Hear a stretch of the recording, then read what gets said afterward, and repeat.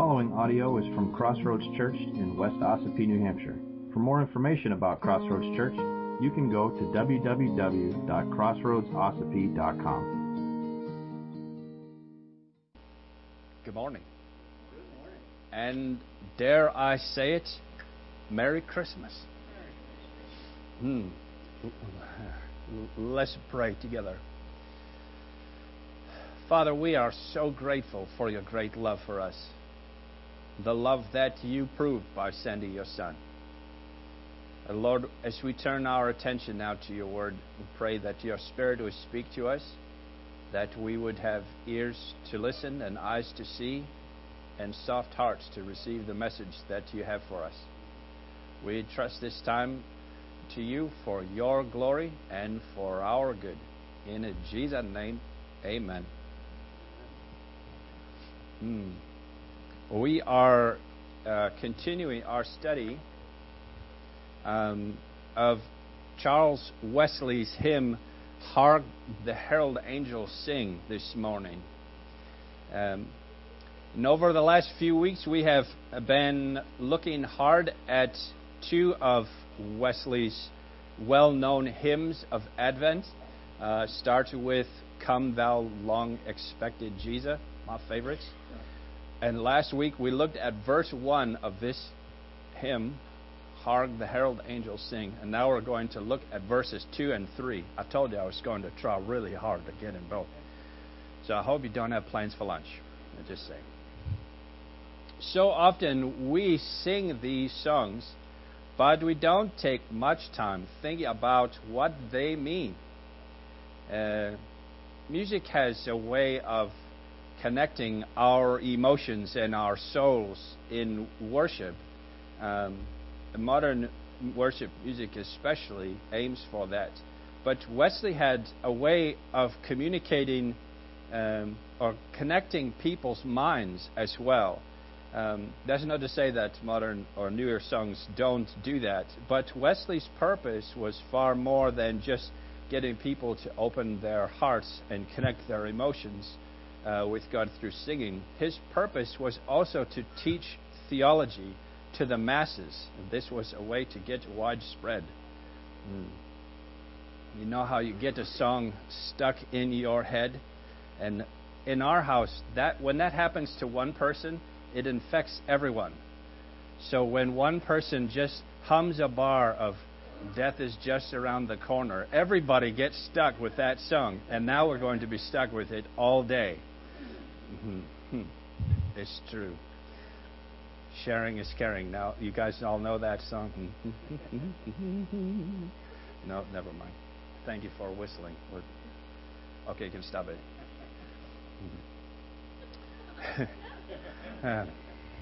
No, I can't. I'm glad I wrote all this stuff down.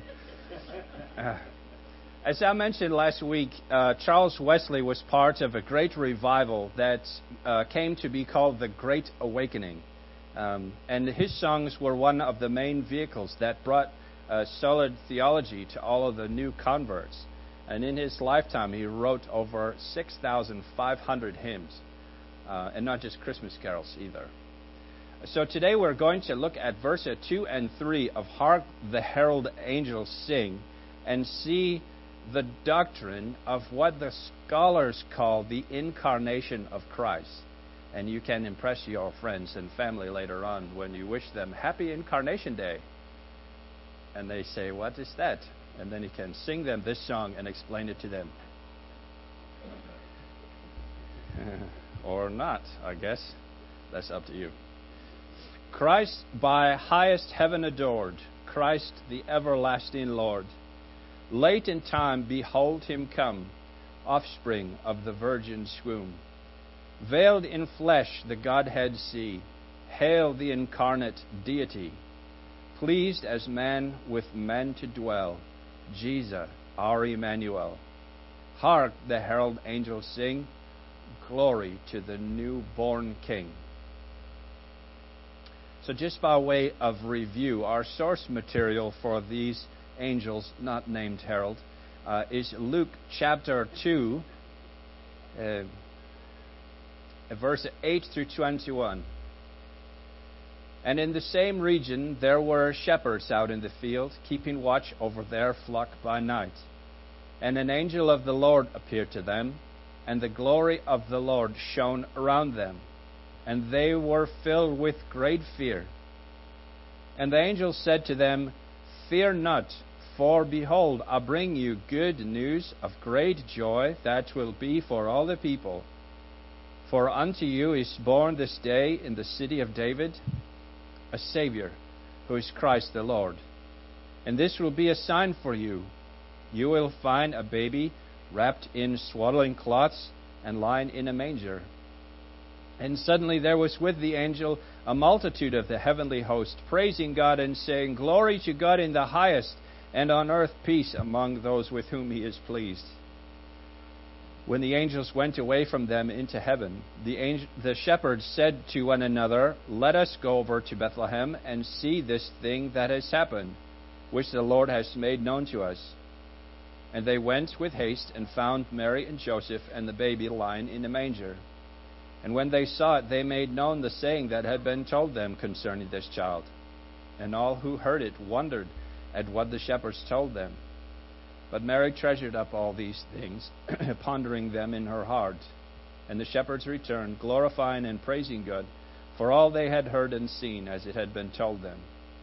And at the end of 8 days, when he was circumcised, he was called Jesus, the name given by the angel before he was conceived in the womb.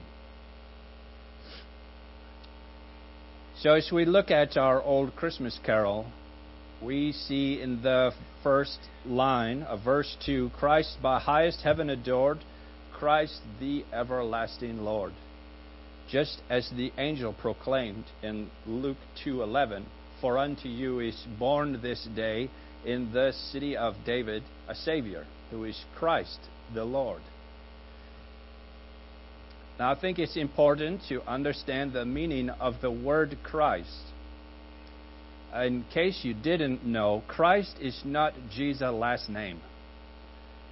His last name was actually Bar Joseph.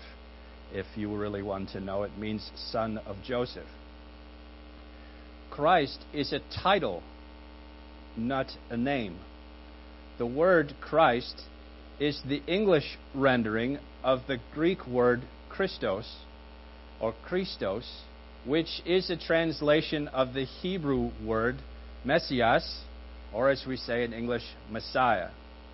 So when you see Messiah in the Old Testament and Christ in the New Testament, it means the same thing. Both Christ and Messiah mean anointed one or chosen one. Jesus was first referred to as an anointed one back in the prophecies of Daniel in chapter 9, if you want to look that up later. So this Christ, this anointed one, was said in the song to be adored by highest heaven and to be the everlasting Lord. This is from Hebrews chapter 1, verse 1 through 12. Long ago, at many times and in many ways, God spoke to our fathers by the prophets.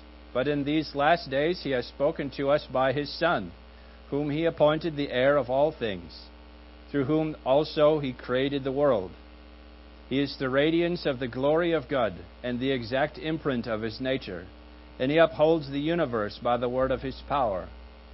After making purifications for sin, he sat down at the right hand of the Majesty on high, having become as much superior to angels as the name he has inherited is more excellent than theirs. For to which of the angels did God ever say, You are my son, today I have begotten you? Or again, I will be to him a father, and he shall be to me a son. And again, when he brings the firstborn into the world, he says, Let all the angels worship him. Of the angels, he says, He makes his angels winds, and his ministers a flame of fire. But of the Son, he says, Your throne, O God, is forever and ever. The scepter of uprightness is the scepter of your kingdom. You have loved righteousness and hated wickedness. Therefore, God, your God, has anointed you with the oil of gladness beyond your companions. And you, Lord, laid the foundation of the earth in the beginning, and the heavens are the work of your hands. They will perish, but you remain. They will wear out like a garment, Like a robe you will roll them up. Like a garment they will be changed. But you are the same, and your years will have no end. Jesus, the Christ, the Anointed One, is the everlasting Lord. He is before all of creation and will outlast creation. And He is adored by the highest heaven, worshipped by the angels. Wesley says, late in time, behold Him come, offspring of the Virgin's womb. Now, I recognize it doesn't rhyme very good, but sometimes you just have to compromise. Every one of these lines in this song is a sermon in itself, and I feel like I'm just skipping over the high points here. As an expositor, this type of thing drives me crazy. I just want to stick with one verse and stay there. But that's not what we're doing today. Galatians 4:4-7 says, but when the fullness of time had come, that's the late in time, God sent forth His Son, born of a woman. There's Virgin Mary, the Virgin's womb. Born under the law, to redeem those who are under the law, so that we might receive adoption as sons.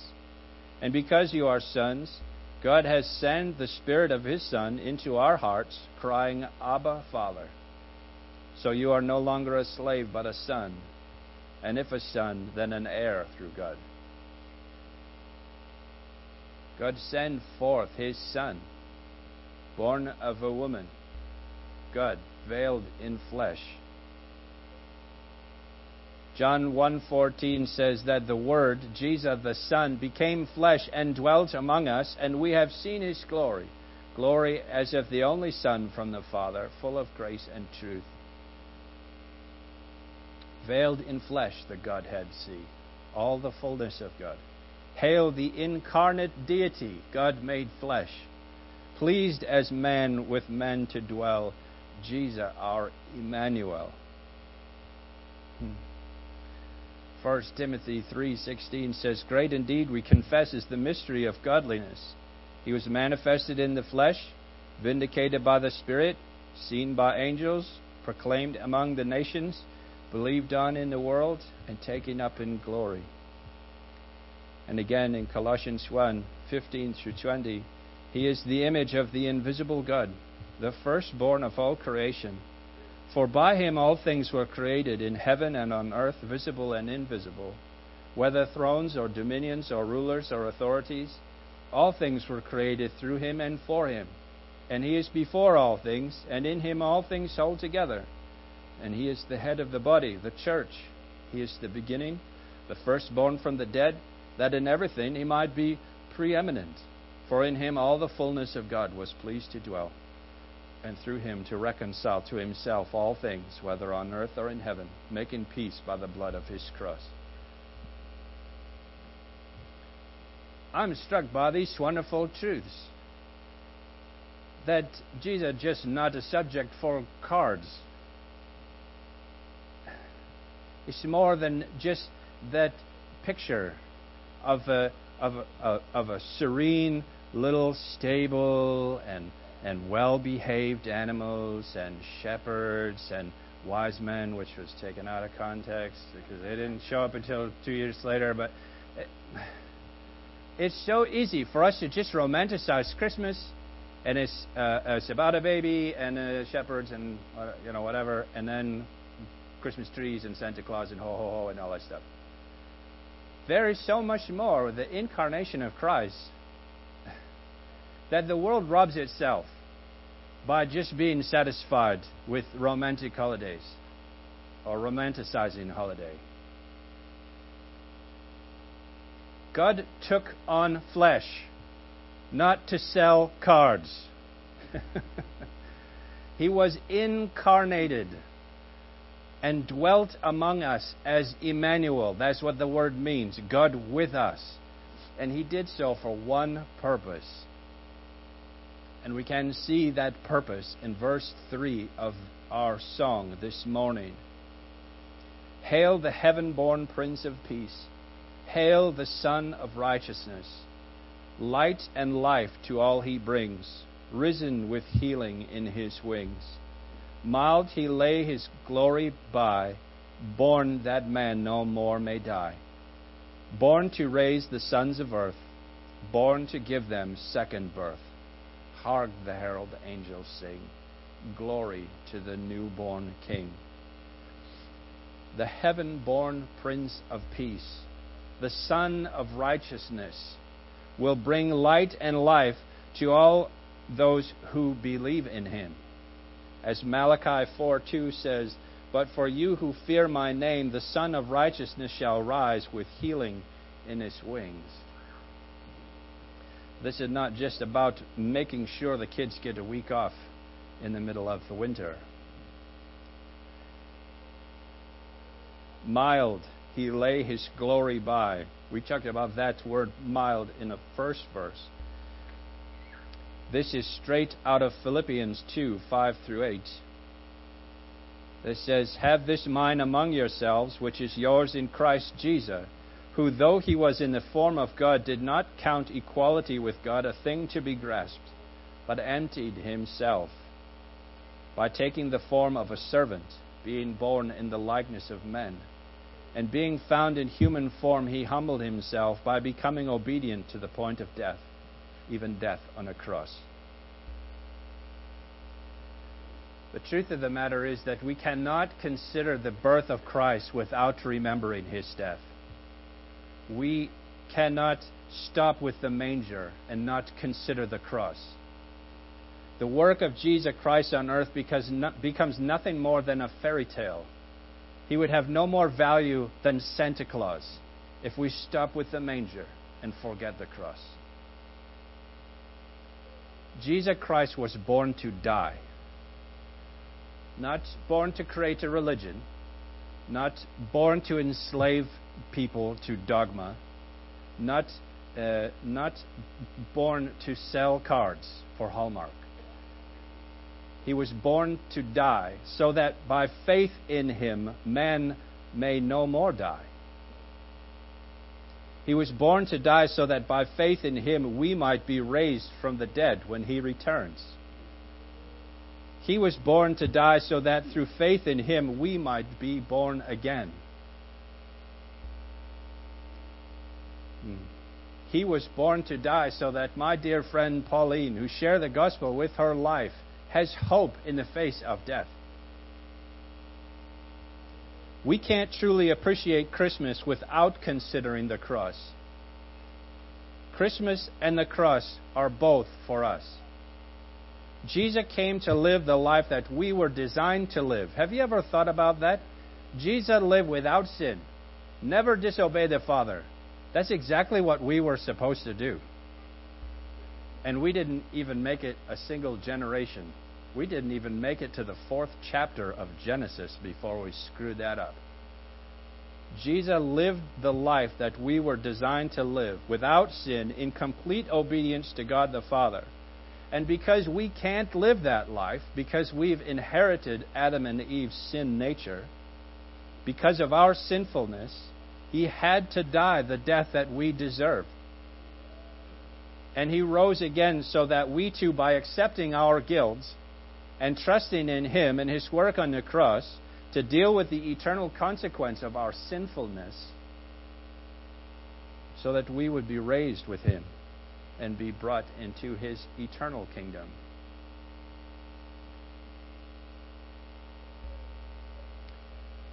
Titus chapter 3, verse 3-7 says, "For we ourselves were once foolish, disobedient, led astray, slaves to various passions and pleasures, passing our days in malice and envy, hated by others and hating each other. But when the goodness and loving kindness of our God and Savior appeared, he saved us, not because of works done by us in righteousness, but according to his own mercy, by the washing of regeneration and renewal of the Holy Spirit, whom he poured out on us richly through Jesus Christ our Savior, so that being justified by his grace, we might become heirs according to the hope of eternal life." That's the point of Christmas. So that we might be justified by faith, that we might become heirs to the hope of eternal life. Hark, those herald angels sing, glory to the newborn King. He was born to die for us, so that we might not die, but through faith in Him have everlasting life. Amen? Amen. Let's pray.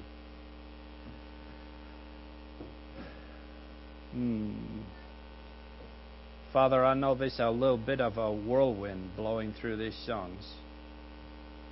But I pray, Lord, that the seed of the gospel would bear fruit, would grow in our hearts, that our faith in you would be secure, that we would know that your birth in a stable all those long years ago, it was not just a cute picture, but you took on flesh,